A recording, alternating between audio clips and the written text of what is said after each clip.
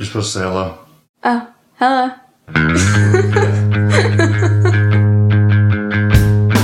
Welcome to the Circle of Dads, the space for sharing stories about the struggles and triumphs of fatherhood and learning to become better men.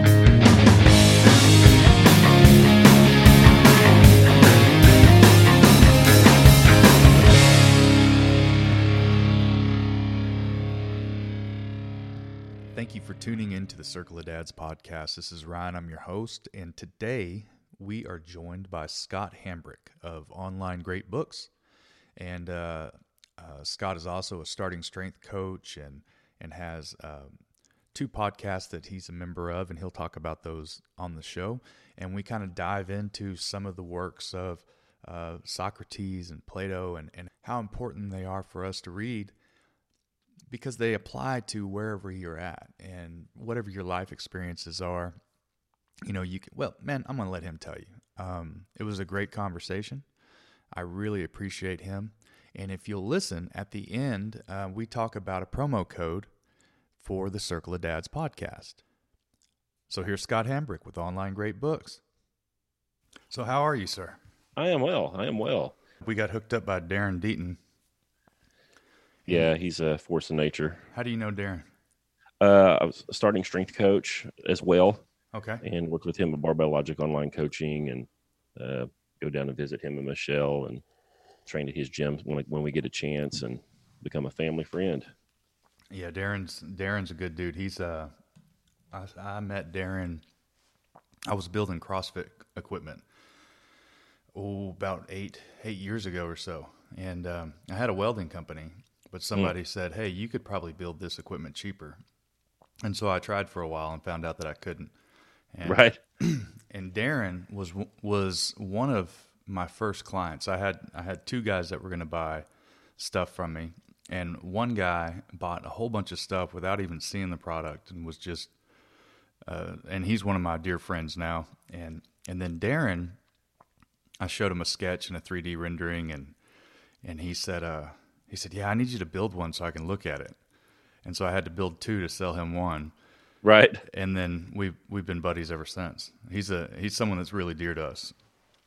Yeah, he's a great guy.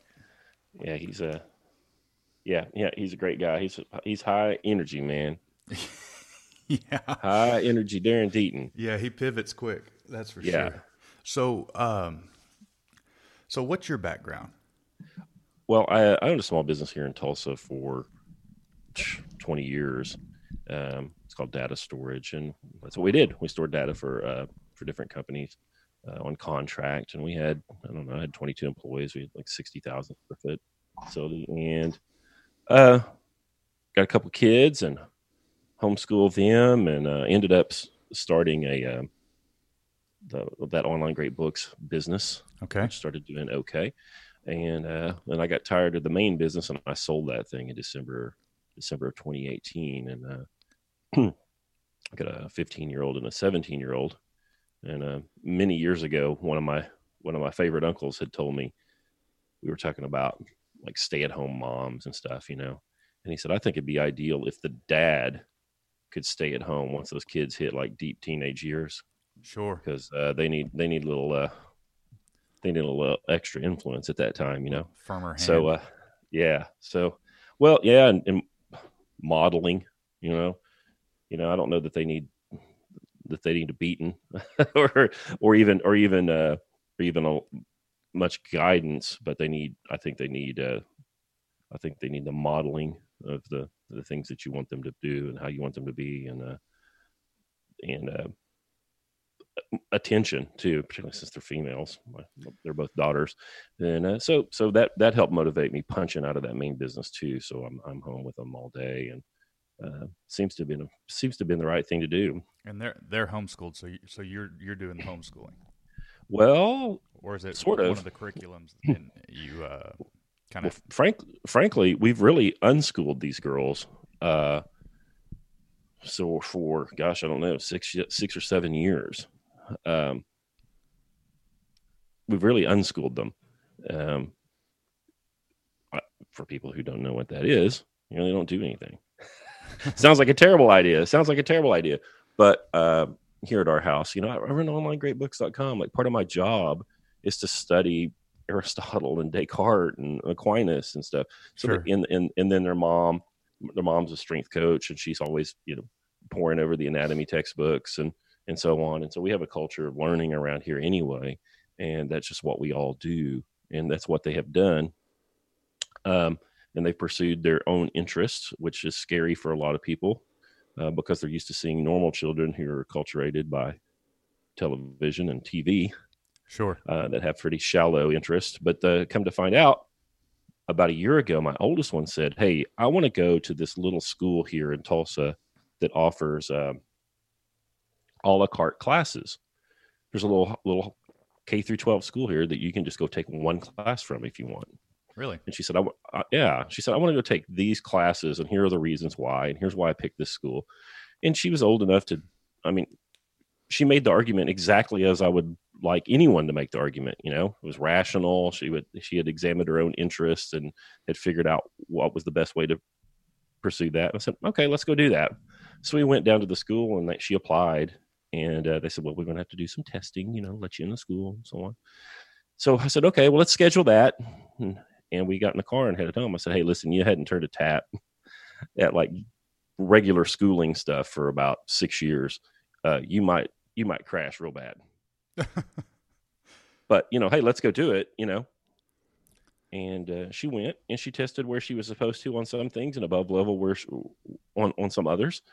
And off she went, and we hadn't done a test. We hadn't done an achievement test. We hadn't done anything other than encourage them and answer questions when they had them for about 6 or 7 years, 5, 6, 7 years. I don't even remember how long. Then her little sister said, "Well, I'd like to go this year." So I had the same talk. Like, "Look, you haven't taken any tests.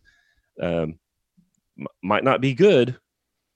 But she did just fine. She tested where she was supposed to on some things and quite a bit better on some others. And,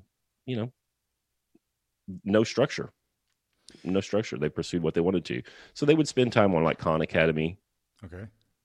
They would spend time on some other little websites. They read a lot. And, they got where they needed to be. And it was only through us just sort of encouraging and answering questions. So they're like, "Well, if I wanted to learn something about algebra, where would I do that?" "Well, maybe Khan, try that." Off they would go. And that's what unschooling had been for us. And it worked so far. And so check me in 15 years. Yeah. They don't have to, they're not sitting at a desk all day, just checking boxes and turning into little robots. Yeah, you think about all the time you spend in line, going to the lunchroom or coming back or waiting for Johnny to shut up or, the slowest kid in the class to finish their homework or whatever the heck it is. And you could probably distill most regular public school days down to, maybe 90 minutes of hitting it hard, maybe 3 hours at the most of hitting it hard. And that's a pretty low threshold of effort that a kid has to put in if you're doing it at homeschool with no distractions. And I think especially, so my daughter's 13 and the social pressures, fitting in, the things that they worry, especially teenage girls that age, they're just mean to each other. And we've moved her from a couple of different schools.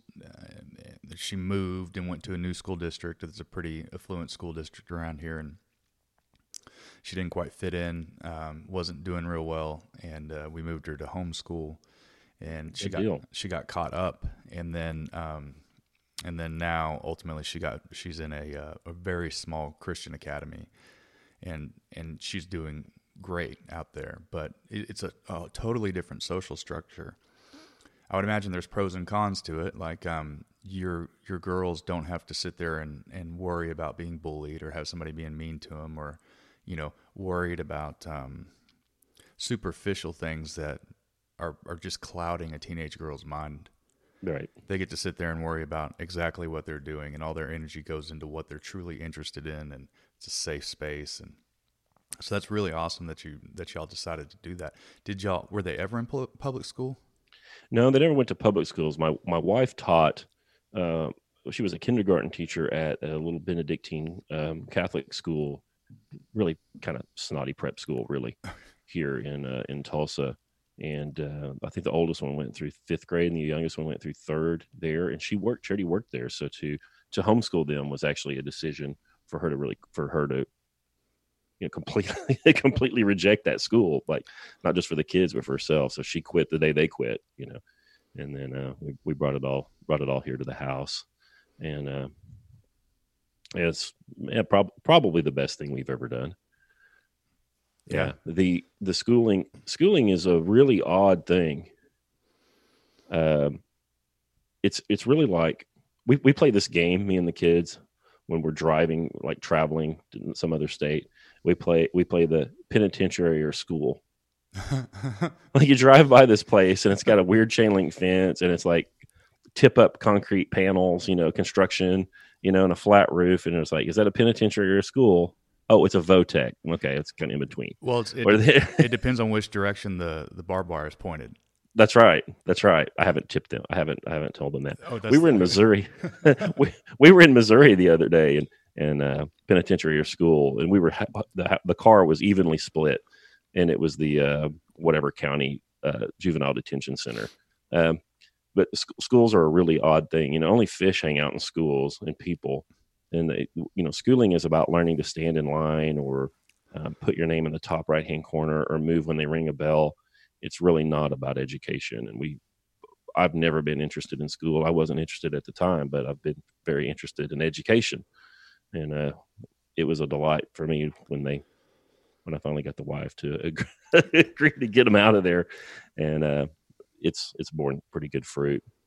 That's the Victorian model, isn't it? Isn't that what it's called as far as raising little factory workers? Yeah, you want to talk about school?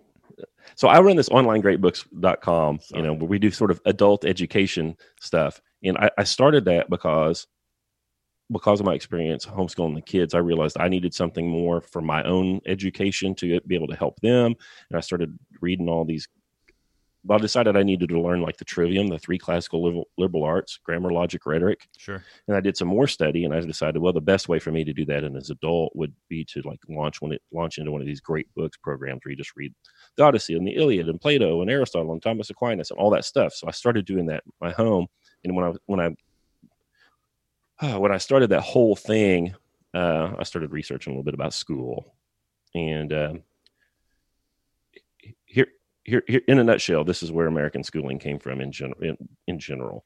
A guy named Horace Mann from Massachusetts had gone to Austria, or gone to what is now we call Germany, but at the time was Prussia, and they had instituted this new kind of schooling, what they called the Prussian model, which we would recognize. They put kids in platoon-sized groups. They called them classes.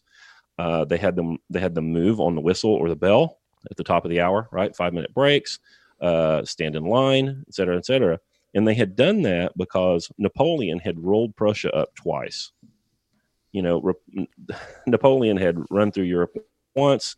They put him in exile. He escaped exile. He did it again. And the Prussians were like, what happened? And they found that they're sort of yeoman farmer stock, when they were drafted into military service, were just too independent. They didn't follow orders. They wouldn't fall out on the whistle or on the bells. They just, they were unmanageable. Wouldn't toe the line. They wouldn't toe the line. And, at the time, if you think about Napoleonic warfare, you're talking about marching in these straight lines, taking a knee, firing a musket at somebody's head, and just taking volleys of fire, and they wouldn't have it. So the Prussians decided that it was of national defense importance to change the character, frankly, of their farming class and their lower classes, and they instituted that schooling in order to do that. And Horace Mann went over there and to ostensibly to observe that. Something a lot of people don't know was that when he went, it was actually during the summer and school was out, and he never actually even saw a school in operation. He just talked to administrators and so on. But he came back and he instituted that in Massachusetts. Maybe it was New York City first, and anyway, but Massachusetts became heavily involved in that, and then eventually it spread all over the country.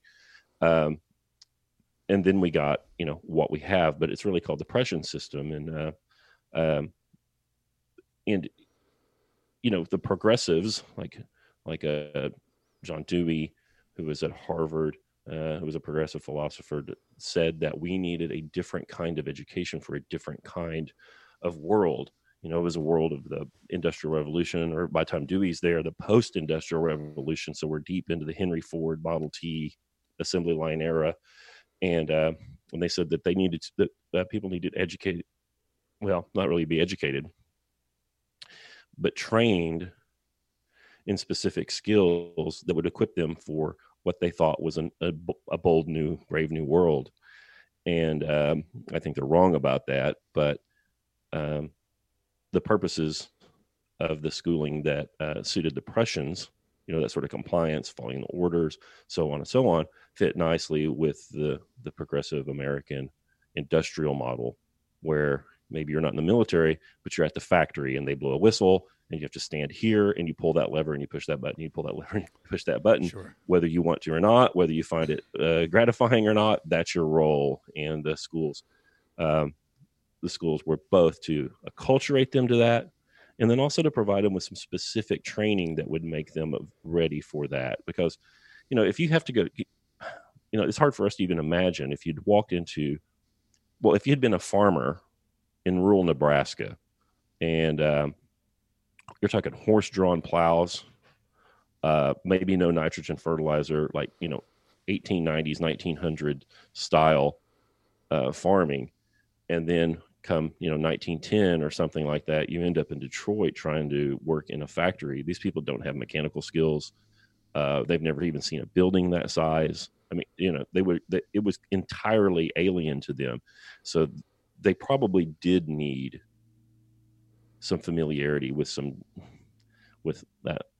following instructions. Sure. Step 1, step 2, step 3, and a whole new set of skills that they had never had any access to. So on one hand, I hate that model very much, but I understand that, if you're going to build 40 million Model Ts or however many were built, you can't do that with a bunch of people that had no mechanical skills and had never seen indoor plumbing. And I mean, it required something new.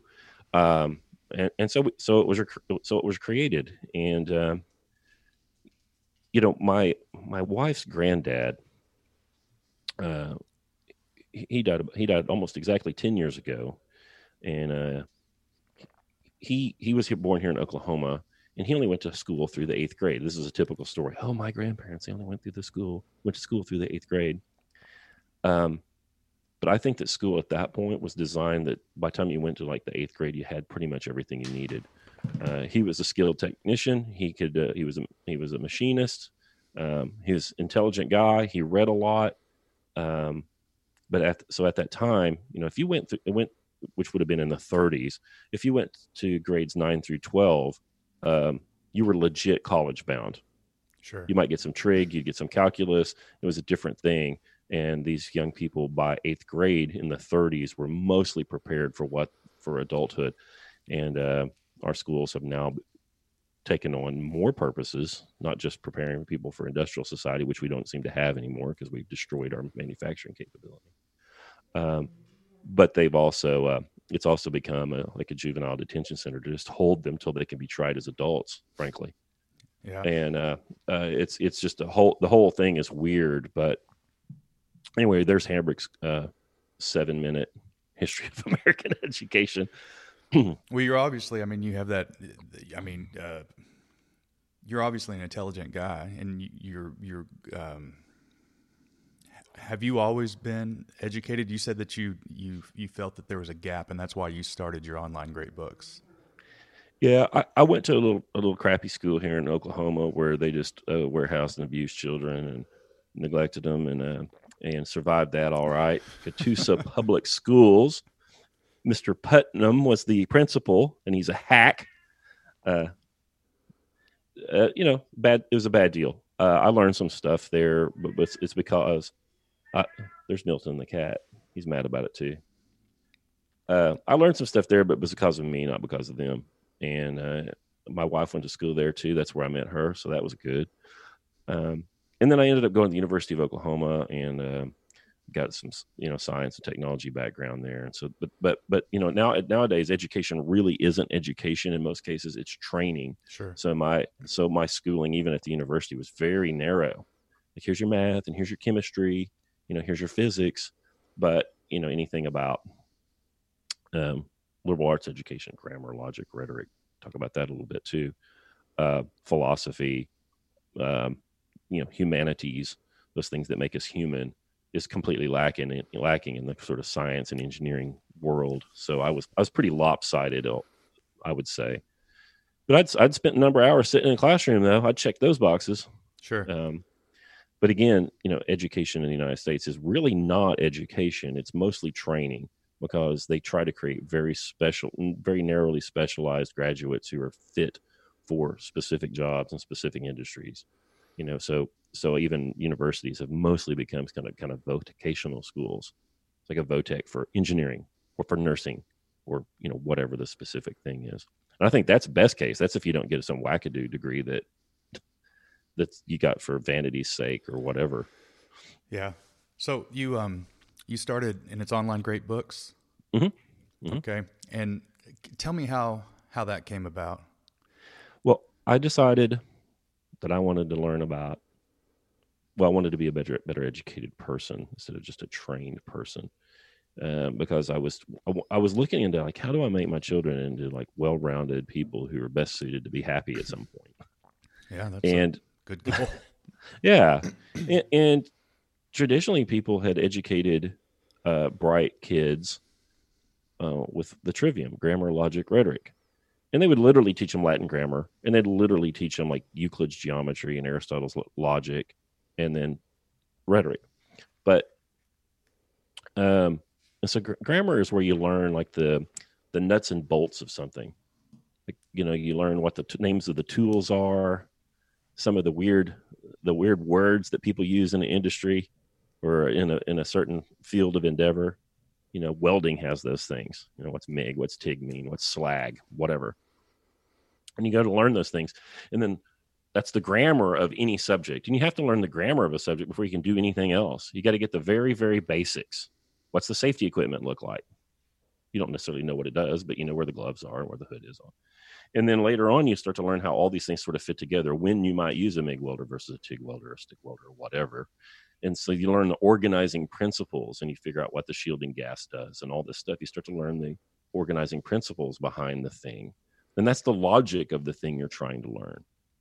And then later on, you get so good at it that you start to teach other people. And that's when you get really good at it, because when one person teaches, two people learn. Mm-hmm. And that's the rhetoric of the thing. So some people say rhetoric is when you learn to speak convincingly or beautifully about a thing. And that's when you really know you've nailed it. So you learn it. That's how people learn.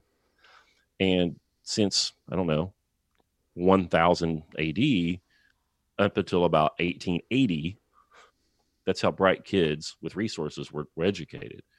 And so they taught them how to learn. Here are the steps to learn something. And then when you kick them out the door, at that time when they're 14, they knew how to learn something. And so if they became interested in any given thing, they could go do it. Well, I didn't have that.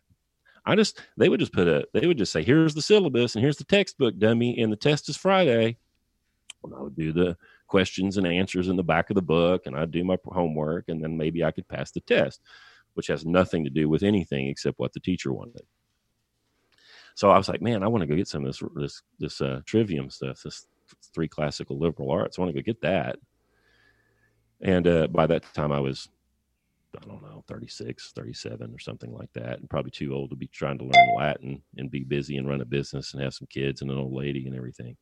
And I found the Great Books of the Western World program that Mortimer Adler had started at the University of Chicago, and decided, well, I'll do that for myself. And I actually started a group here in my home where I've got about 9 men who come here on the 3rd Thursday of the month. And we conduct a little Socratic seminar over what we read that month. We've been meeting for about five years. And one of the men in my group is Brett McKay of Art of Manliness. And Brett said, Hambrick, this is awesome. You need to get this. You need to move this online so that people can do this. I'm like, oh shit, that's all I need is another job, Right. But but we kicked it off in January of 2018, and now we've got hundreds and hundreds of people reading Aristotle right now. And so we ship a book to them, we give them their reading goals, they're texted to them on their phone.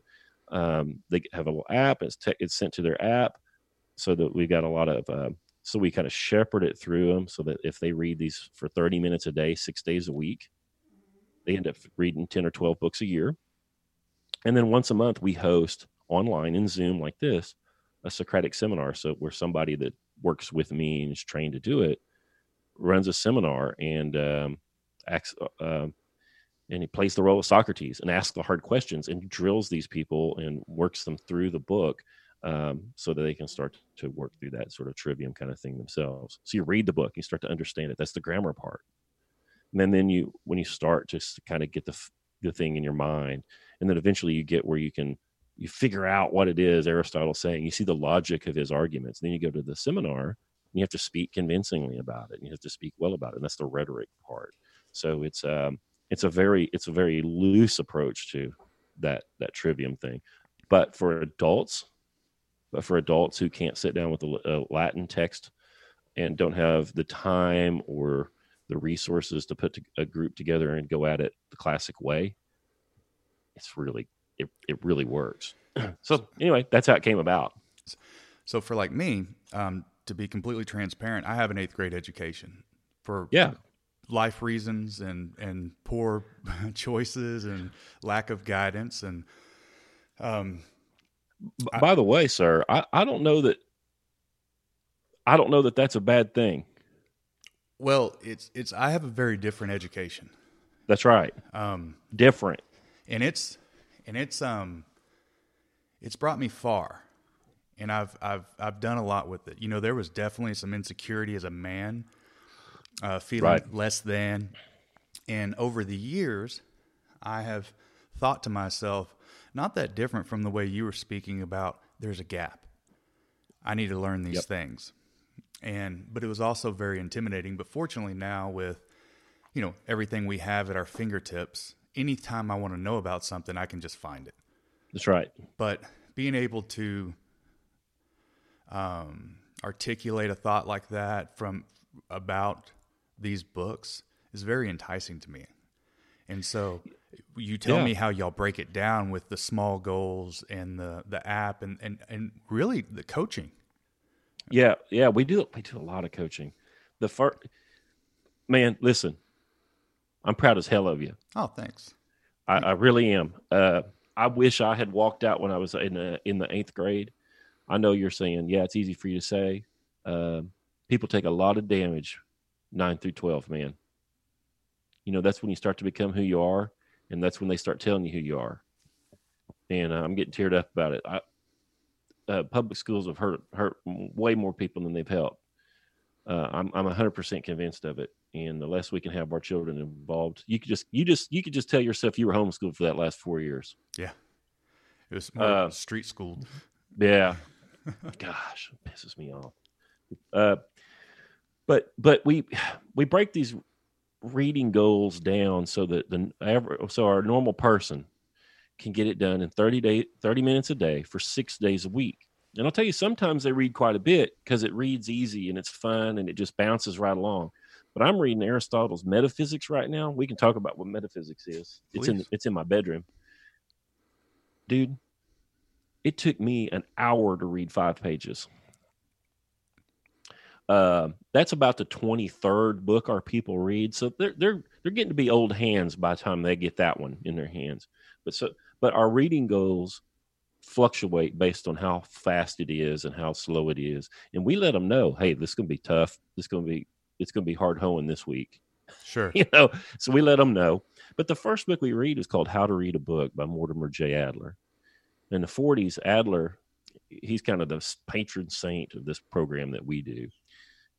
He wrote this book called How to Read a Book because he felt like people really didn't know how to read. They might know how to read a newspaper article or maybe a carburetor repair manual.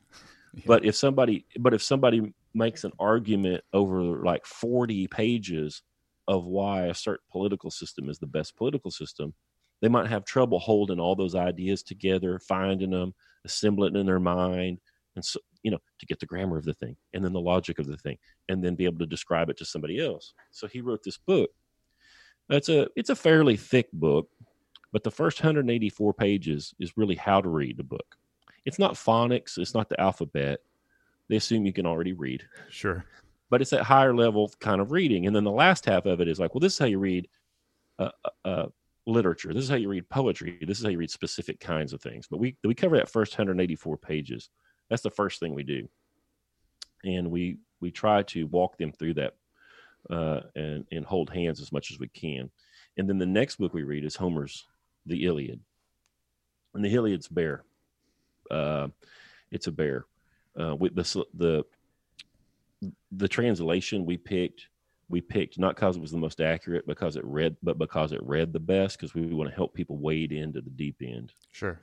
And we ship them that book, and then 7, 8, 9, 10 days after that book, we offer what we call a close reading session, where one of our seminar hosts gets in a Zoom like this and actually reads the first chapter with them to show them, this is how fast you should be going, and this is what goes through my mind as I'm reading this. And he kind of shares his inner dialogue as he's opening it up and reads it to them.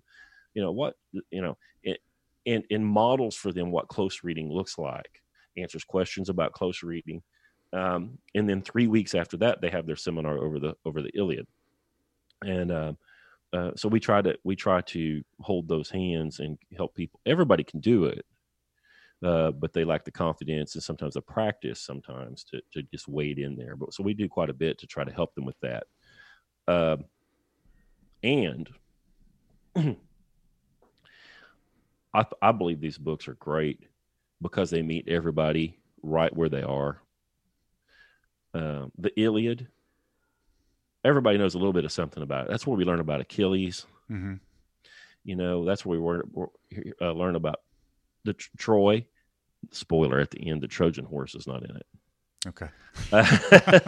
But we learn about Achilles, and we learn about Helen of Troy, and if for a young person or an immature person or something, I don't know, it's just an action novel. It's just one of the best action stories ever told, action and adventures. But we've got a guy at Online Great Books who's like 85, and Priam, who's the sort of king of Troy, sees his children die on the battlefield, And so for that older man, it was about sort of end of life and what's your legacy like, and it was about death, and whoever you are, these books they meet you right where you are, and they've got the thing you need in them. So if we've got I think we've got a 15-year-old. So they're reading the Iliad, and they have a 15-year-old's experience of it, which is just fine. But now that 15-year-old, when they get done, he's going to have read it at least once. Sure. So when he comes back to it, most of the people I know who've read the Iliad read it about every 5 years for the rest of their life, and every time you read it, you're different, and it's different. So the books tend to have the depth that you need. That's one of the reasons why they're great books and why everybody's read. People read the Iliad it was oral. People had it recited to them, but they've been knowing that one for 3,000 years. Mm-hmm. Yeah, it's probably the most read thing ever, even more than the Holy Bible, the Christian Bible. It's just ancient and loved, and it ain't an accident. Yeah. Have your daughters read any of these? Yeah, they have. My youngest one. My youngest one's kind of a mathy kind of a little creature, and she hasn't read that much of the stuff. And my older one is more into this, and has read how to read a book. I think she's read the Iliad and the Odyssey. She's read a little bit of Plato. She's read some plays. Oh gosh, what did she read most recently? She read some Robinson Crusoe, Daniel Defoe's Robinson Crusoe. Yeah, so they haven't done it the way I would have them do it, but they will. I know they will. Hard to coach your kids. Yeah, I don't even try to. Like, you cram it down their throat and they just throw it back up. Yeah, and then they never want it. Then they never want it. They'll be there. It's fine. Yeah, It's just fine. everybody at their own time. Yeah. So you, how many members do y'all have now? We've got about 600 right now. Good for you. Yeah, That's phenomenal. yeah. The people are getting after it, man. And next week, if you're one of our members, you can go to any seminar we have. You don't have to go to just yours. We run about 60 a month, and we've got some weird ones that have cropped up because people have said, they wanted to learn about something. And so we've got one that starts next week. It's on Euclid's geometry. Mm-hmm. We send them this little thin book 1 of Euclid's Elements of Geometry. And you start with a definition. And they do this stuff together in a seminar. We start with a definition. I'll read the first definition. They start with a definition. Oh my gosh. A point is that which has no part. And then the definition 2 is a line is a breadthless length. And they just define some of these terms. And then at the very last proposition here, they will have proved the Pythagorean theorem to themselves. Which you learned in school, maybe. They just teach you this magic formula, a squared plus b squared equals c squared. Mm-hmm.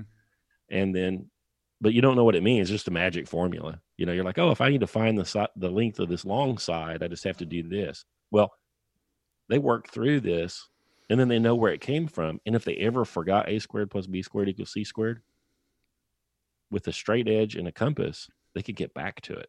Well, it's amazing. They know it's the logic amazing of it. Yeah, it's amazing. Or is it the grammar of it? Well, all of it. Like the grammar, it starts with the definitions you see, yeah, which is the grammar of the subject. And then you learn how to do the constructions and the proofs, which is the logic of the thing. And then if you can sit down and show somebody else or do it on your own from scratch, then you're starting to get the rhetoric of the thing. We speak convincingly or beautifully about it. That was one thing with my daughter is it made me think of this. When she was younger in school, spelling words, spelling lists, spelling test. It was before she had standardized testing, that was the big stressor in her life. And I mean, it was like all of her value as a pupil was based on that. And all they were doing was teaching her. She was memorizing words, but she had no idea phonically why they sounded the way they did, or how they worked, or why they were spelled the way they were. And I never could understand why they just didn't teach them that. And so it wasn't until later on when she learned the phonics of things at the tutoring place she went to for homeschool, that she started to excel at that. See, this is part of the progressive movement in education. So, we throw around this term, oh, they're liberal progressive. We throw that around now, and it doesn't really mean what I'm talking about. There was a group of philosophers in the 1880s to maybe the 1950s or 60s that were the American progressives. And they said that the way you figure out if something's true or not is if it works. Like the efficacy of the thing is how you decide if something's true or not. I'm kind of Aristotelian. I think there's other ways. But that's what they would say. And they said, well, golly, why would we teach every kid in the world phonics if we could just get them to memorize these 800 words, and then they can read any technical manual they need? They can work at the Ford plant. Oh, boom, boom. It's a waste of time.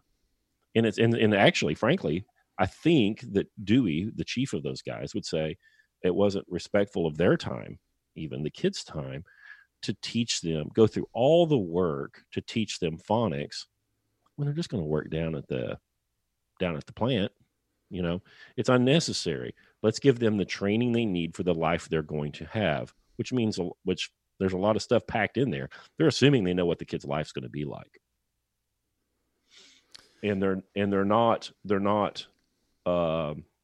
playing to the full potential of the child by teaching them that sight reading. Sure. And not teaching them phonics. And so that's kind of where that phonics thing came from. Or not phonics, the sight word recognition reading method came from. It's infuriating to me. I'm glad she got her phonics, man. I mean, it really changed everything.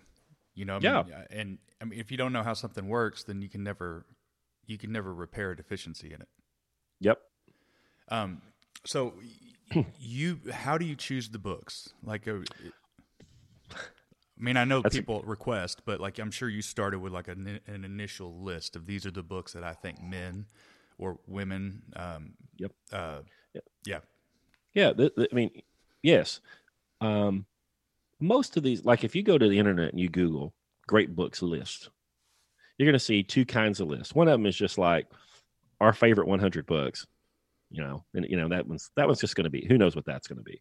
But you're going to see another kind of list. In most of this other kind, this sort of great books of the Western world list, the Western canon, they call it, those lists are going to be 80-90% identical, probably. They're going to have Aristotle in them. They're going to have Shakespeare in them. They're going to have, they're going to have Karl Marx in them. They're going to have, they'll probably have the American Declaration of Independence in them. They're going to have Plato, St. Augustine, St. Thomas Aquinas, Descartes. You're going to see those names over and over and over again. And so people agree 80-90% that those are sort of the great books of the Western world. But it's not because they did a personal assessment about what's best. That's not what it is. If you went to the library and you were a smarty pants kid and the librarian cared about you, she might say, here's Shakespeare. Go read this. And if you were flipping through Shakespeare, you're going to see that he mentions Augustine, Plutarch, Plato, Homer, like the Iliad and all that. And so if you really cared and you wanted to understand that, if you really want to understand that book, you'd go look up Plutarch. And then Plutarch, he wrote this book, Lives of Famous oh my gosh, I just lost they call it Plutarch's Lives of ancient Greeks and Romans, where he did these little biographies about these famous Greek and Roman characters. And so if you went through there, you're going to see all the best authors and statesmen of their time. And anyway, these books all refer to each other. So if you read Sigmund Freud, he's going to talk about Nietzsche. You go read Nietzsche. He's going to talk about Hegel. Then you go read Hegel. And then Hegel talks about eventually Aristotle. You go read Aristotle, and he talks about his teacher, who was Plato. And then Plato has some of the Aristophanes, who wrote a bunch of Greek comedies, is a character in some of Plato's dialogues. Then you go read Aristophanes. And they all lead back to Homer. So if you care and you do your research, when somebody in one of these great books brings up another one of these authors or quotes from another one of these books, you go back to that book, it quotes the one before it. And it's like a big, long conversation that's taken 3,000 years where these guys just keep building on each other. But some of them are trying to tear the other one down. It's not one thing. Like Adam Smith wrote this. He's the father of modern economics. He wrote The Wealth of Nations. He's the one that talked about the invisible hand of the market. Mm-hmm. He's described supply and demand curves, and it's a wonderful book. Well, he's the free market guy. Well, almost everybody agrees that Karl Marx's communist economics texts, Das Kapital, whatever, should be in the canon too. And those guys couldn't disagree more. But everybody agrees they should both be in the list. Aristotle and Plato couldn't hardly disagree more, but they're both on the list. So it's about this great conversation. It doesn't really necessarily draw conclusions, but the whole damn thing teaches you how to think and argue fairly about important stuff. That's the whole point of the thing. And that's what makes these books so good. These figures. That's what makes them so good at writing these books. Is they're just towering geniuses. Oh my God! I read Plato and I read Aristotle, and the guys just they're so smart it just jumps off the page at you. They are intimidating. You guys are geniuses. It's ridiculous. But they're writing about and talking about and thinking about all the stuff that matters. Like, how does somebody have the best life they can? Oh, okay. That's a good question. But before we get to that question, we have to ask, what's best? Like, you can't have the best life possible if you don't know what is best. Well, you can argue about what's best, well, for 3,000 years, and they have been. But you need to really think about that, especially if you're a father and you're trying to raise kids. What's best? And we talk about we want to do what's best for our kids. Okay, I agree. That sounds awesome. But how do you know? What's the yardstick whereby you know what's best? And so they argue about that. That's a bedrock. That's really what ethics about. That's a bedrock question that these guys talk about over and over and over again. Because it doesn't matter like what wealth class, what religion, what party you assign to. I mean, if you have your ethics in check and everybody believes this is how you're a good human being, then you can navigate through this world in your own culture and still be a good human being. Yeah. Yeah. Listen, if you're interested, or any of your listeners are interested in starting this or dipping your toe in, you can go out there on the internet, and it's out of copyright. Plato hasn't been getting royalties in a long time. You can get Plato's dialogue. It's called the Meno, Meno, where he talks to one of his buddies named Meno, Socrates. Plato always writes about Socrates. He never writes about himself. Socrates was Plato's teacher, and then Plato was Aristotle's teacher. But Socrates is talking to one of his buddies, Meno, and they're always in the marketplace or at the dinner table when they have these dialogues, and they read great. Plato's fun to read. You'll love it. You can go read the Benjamin Jowett translation. It's free. It's out there everywhere. And in the Meno, guy comes up to Socrates and says, "Hey, Socrates, do you think virtue can be taught? Are people just born virtuous, or do they get taught somehow? Like, do you think virtue can be taught?" And Socrates goes, "Wait, King's eggs. We got to figure out what virtue is first, because I don't even know what you're talking about." And then off they go, because that's the problem. Like, what's virtue? Like, how do you do it? And they say, well, it's the one that can lead best, because the people that can lead men, those are the most virtuous people among us. So it must be related to leadership. And Socrates like, no. Let's say lead them by fear. Yeah. Right. Yeah. So he asked a bunch of questions like, well, how could that be? If that's the case, what if they lead by right? I mean, that's a question that he might ask. And they say, oh, yeah, maybe. Anyway, so they go down multiple rat holes about what virtue could potentially be. And then later on, they talk about education, and Socrates, and maybe Plato. We really don't know what Plato thought, because he always writes about his teacher. He never really writes about himself. Puts forth that maybe we don't learn anything. Maybe we just remember it. It's like maybe we had all the ideas when we were born, and being born was so traumatic. Like, we have access to this other world of perfect forms and perfect ideas. He's sort of proto-Christian that way. It's like we have this access to this heavenly dimension of perfect ideas. And childbirth is so traumatic, we forget. And then when we learn something, we really just remember something we already knew. And which seems crazy, but then you realize, like, well, that thing I was struggling to learn, like, all of a sudden I had this moment. I was like, aha! Like, it's just like, boom, it's just there. Like, you struggle, boom, it's there. Almost seems like you remember it, Like divine intelligence or something. Yeah, it's just those eureka moments. They don't sneak up on you. They hit you like a brick, And so, it seems like maybe you recollect them. But one of the problems that Plato and Socrates were very interested in is like, well, where does the knowledge come from? Like, if me and you figure out some like the Pythagorean theorem, if we get a straight edge out, we just work on it for like 3 years, and we figure it out for the first time, nobody's ever done it before. Like, where did that really come from? Like, how was that knowledge created? Where does it come from? And Plato says, well, it must be over there. I mean, it has to reside somewhere.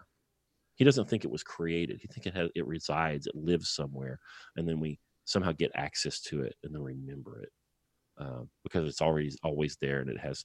I don't think he says that he doesn't have the same notion of like divinity that we would, but later on, the Neoplatonists, Plotinus, Plotinus, kind of decide that it is divine, that those ideas, those forms, those ideal ideas live somewhere, and there's sort of divinity in it, and there's sort of they have a kind of proto-Christian spirituality around it, or early church spirituality around that those Platonic ideas. anyway, you can see a direct family tree of these ideas as you read this, and you can see see how Platonism, frankly, influenced Christian theology, Mm-hmm. and it all starts with the Meno, maybe. Have you are there any modern day philosophers like this, like Jordan Peterson? No, I don't think. So I do a podcast, the Online Great Books podcast, and I had Peterson on there, and we talked about Dante's Divine Comedy. That's his favorite book. And when we talked about the great books in general, we talked a little bit about Dante's Divine Comedy, and I think Dr. Peterson knows his material. I think he's read these things better than I have, but I don't know that he's going to contribute to this great conversation in a way that people are reading about. Sure. In 300 years, 500 years. Grateful the guys out there reading it and talking about it and introducing people to these ideas. But he has there's some sort of stoicism about him. Clean your room, take care of your own business, toughen up, bucko. I mean, that's kind of the Stoics. That's kind of the Roman Stoics. And he also has some notions of, I don't know, kind of divine accountability and retribution and kind of stuff like that, maybe that really come from Dante. And I think he would say that they do. I think he would tell you that that's so.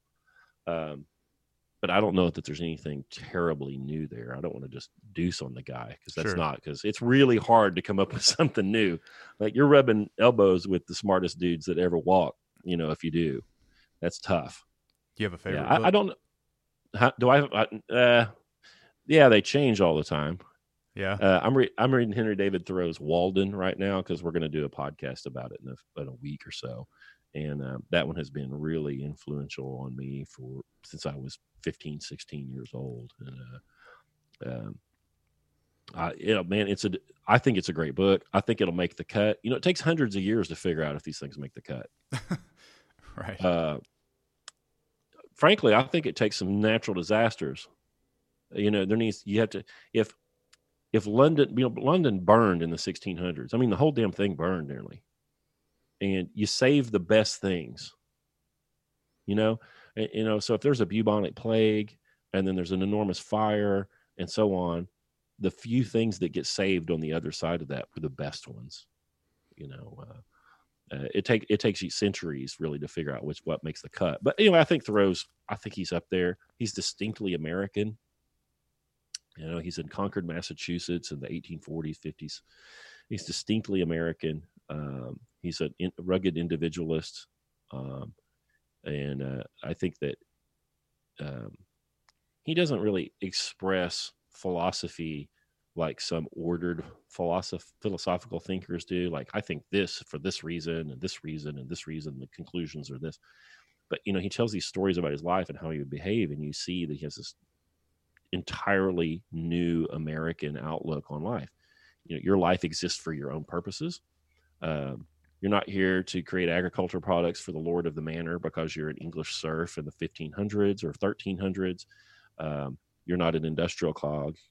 You're not an organ of the church. You're a sovereign American person on the soil that has a life given to you for your own purposes, and that it's your duty to live it for your own purposes. And I think that's what the American project has been about. I think it was an entirely new thing. People had never really thought that way before. We kind of take it for granted, but everybody fit in some sort of other structure outside of themselves prior to the formation of the American project, which started in 1603 and ended in 1861, in my opinion. But he really encapsulates that, and I love it. I love it. He's been so influential on me forever. And the book's funny. He's a dick. I mean, it's funny, and he's just so good. He's so good. He's just an American. He's just an American dude, but he's just super smart. There are all kinds of funny stories about him. I don't think he lived to be 40. I think he died when he was in his 30s. And famously, he was on his deathbed, and his aunt comes in and says, "Henry, have you made your Have you made your peace with your Lord? And he said, listen, I didn't know we fought. Yeah. I thought we were good. Yeah. I mean, he's just full of one-liners like that all the time. And he's just a great guy. Yeah. I think he's one of my uncles. I consider him to be one of my uncles. You know, Excellent. You he's find wisdom he's from helped me a lot. Yeah. He's helped me a lot for a lot of years. Yeah. That's my favorite now. Well, I don't want to take any more of your time on a Saturday morning. Oh, I can talk all day. I appreciate you you reaching out and getting hooked up with us. Where can guys find you, and where can they find? Well, what about your podcast? Let's start with that. Well, I do a whole bunch of podcasts. Okay. We have the Online Great Books podcast where we talk about one of these things. We did one on Ralph Waldo Emerson's self-reliance. Mm-hmm. He was one of Thoreau's mentors, and so he wrote a book. He wrote an essay called "Self-Reliance" about being self-reliant. This distinctly American thing. We did a show about that.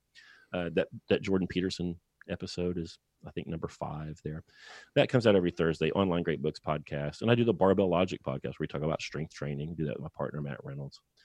But if you're interested in what we do at Online Great Books, you could go to onlinegreatbooks.com/circle. Excellent. And you can sign up for our waiting list, because we only open enrollment about every 8 weeks, and then you'll get first dibs on a spot when we open. And then we send you a bunch of materials about how we do this thing and what we do, and some reading aids. We send you a bunch of white papers and interesting things in the meanwhile. And then when you sign up, you can use the promo code CIRCLE, and you'll get 25% off your first 3 months, and it'll support this show too. So you can look up there. Excellent. Well, I appreciate that. I'm going to go sign up myself so I can get coached through these books. And hey, listen, everybody's sufficient to do this. I'm going to get mad. We do this, and all these people come in, and I always say that once you're in here, you're better than everybody else. But once you start doing this stuff, you see that we start seeing things that have been lost for other people. But what I see, but when our members come in, every time we sign up a new raft of people, a new flight of enrollment, we have people email and they want homework. It's like, what's my homework? Well, it's just to read. We have a hard time teaching people. We talked about all the things we do to help them learn to read the books and to help them, kind of shepherd them through those first books. But one of the things we have to do to get them to do that is to let them know that they're sufficient. You're enough. You're enough. You can do it. Not only can you do it, but the books are so darn good. They're right there for you wherever you need them to be.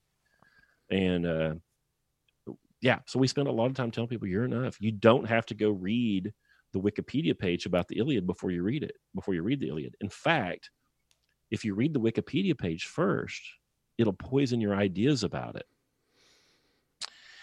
I ran a seminar one time, one of our discussions about the Iliad, and there was an ER nurse in there, and there was an Iraq war vet in there.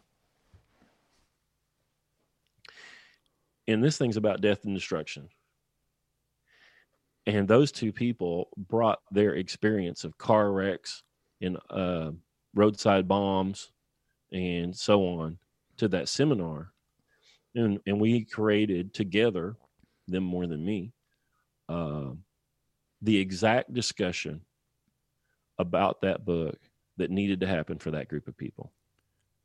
And if they had gone and read the Wikipedia page about the Iliad first, they would not have had nearly such a personal experience of the Iliad.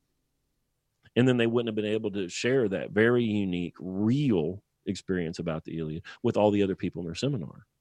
Mm-hmm. Secondary sources poison the well. We don't give a shit what other people think about the book. We care about what you think about it. And you should care this is more Thoreau and Emerson. You need to care about what you think about the book. It doesn't matter what the expert says. In fact, that's poison. The only thing that you're the expert about your life, and you're reading these for your own life's purpose. So we stay away from those people like poison.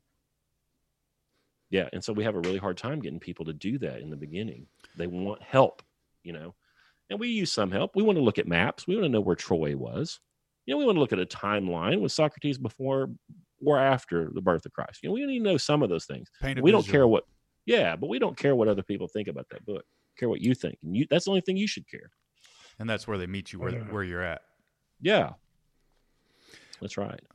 Well, that's an interesting take on it. So, you don't have to be a scholar to understand these books, or you don't have to be highly educated.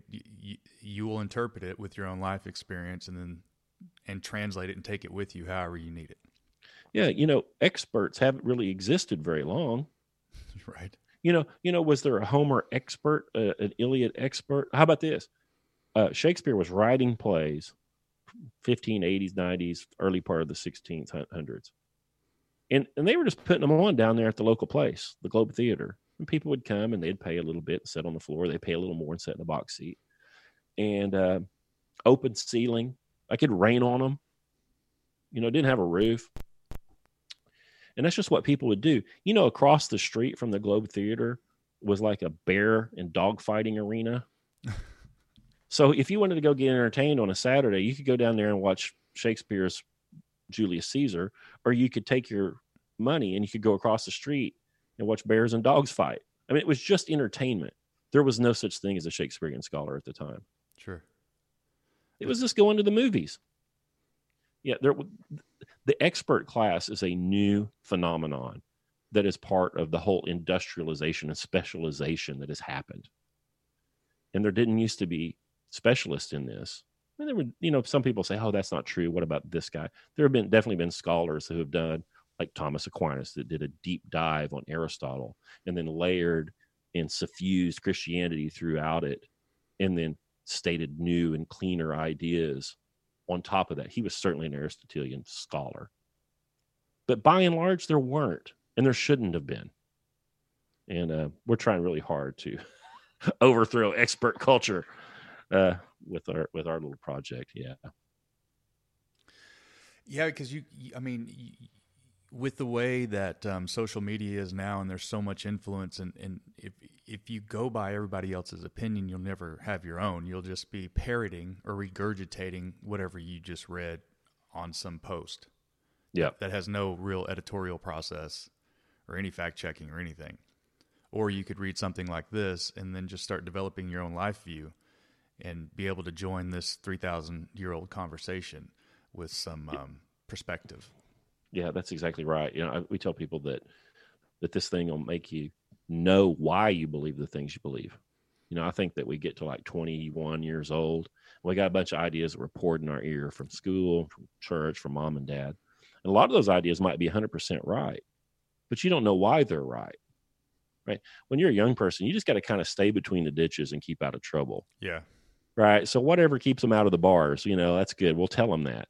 But at some point, you have to know why. You have to shore up your beliefs. Some of them you got to toss them out, but you got to at least shore them up. And when you start going through this stuff, you can shore up your own beliefs, and you'll revise some. I've revised a whole bunch for sure. But that's why we do it. We do it for the purposes of our own life, to lead the good life, whatever that is. I do know the older I get, the more full of shit I realize I've been. Oh yeah. So it's like how dumb will we think we are when we're like 80? You think something that you were pounding your chest about 5 years earlier, and it's like, good God, I hope nobody remembers that. Right. But with social media, it's out there. Yeah. Yeah. Social media is gross. Well. Oh well. Mr. Hambrick, I appreciate you taking the time to meet with us. I appreciate the Circle of Dads offer for your website there, and I hope some of these guys will sign up for it. Yeah, I hope so too, guys. You don't have to do it with us. These books are, they're free. Get a library card. I say that people tend to join us for the accountability because they can go get these books, like I said, for free. They can get them at the used bookstore for $1 a piece, typically. Sure. They tend to join us for the accountability. And they end up staying because of that seminar experience. But hey, start the group in your own home. Go read how to read a book. Get started. And get started. You don't have to do it with us. It's just important. Like, ain't nobody going to get rich off online great books. We just want people to read these books and keep the lights on here in Western civilization. That's what we're trying to do. Excellent. So, yeah, go to onlinegreatbooks.com/circle and use that promo code CIRCLE when you sign on up and get that discount. And then we'll know where you came from. We can help Ryan out. I definitely appreciate that. Well, sir, thank you. I hope you have a good Saturday. Hey, thank you. You too. And I'll talk to you soon. All right. Thank you, sir. Bye-bye. I really want to thank you for taking the time to listen to us today. You do not have to be perfect, but you do have to be present. Love runs downhill. We chase those kids till the day we die. I'm Ryan. Thanks for listening.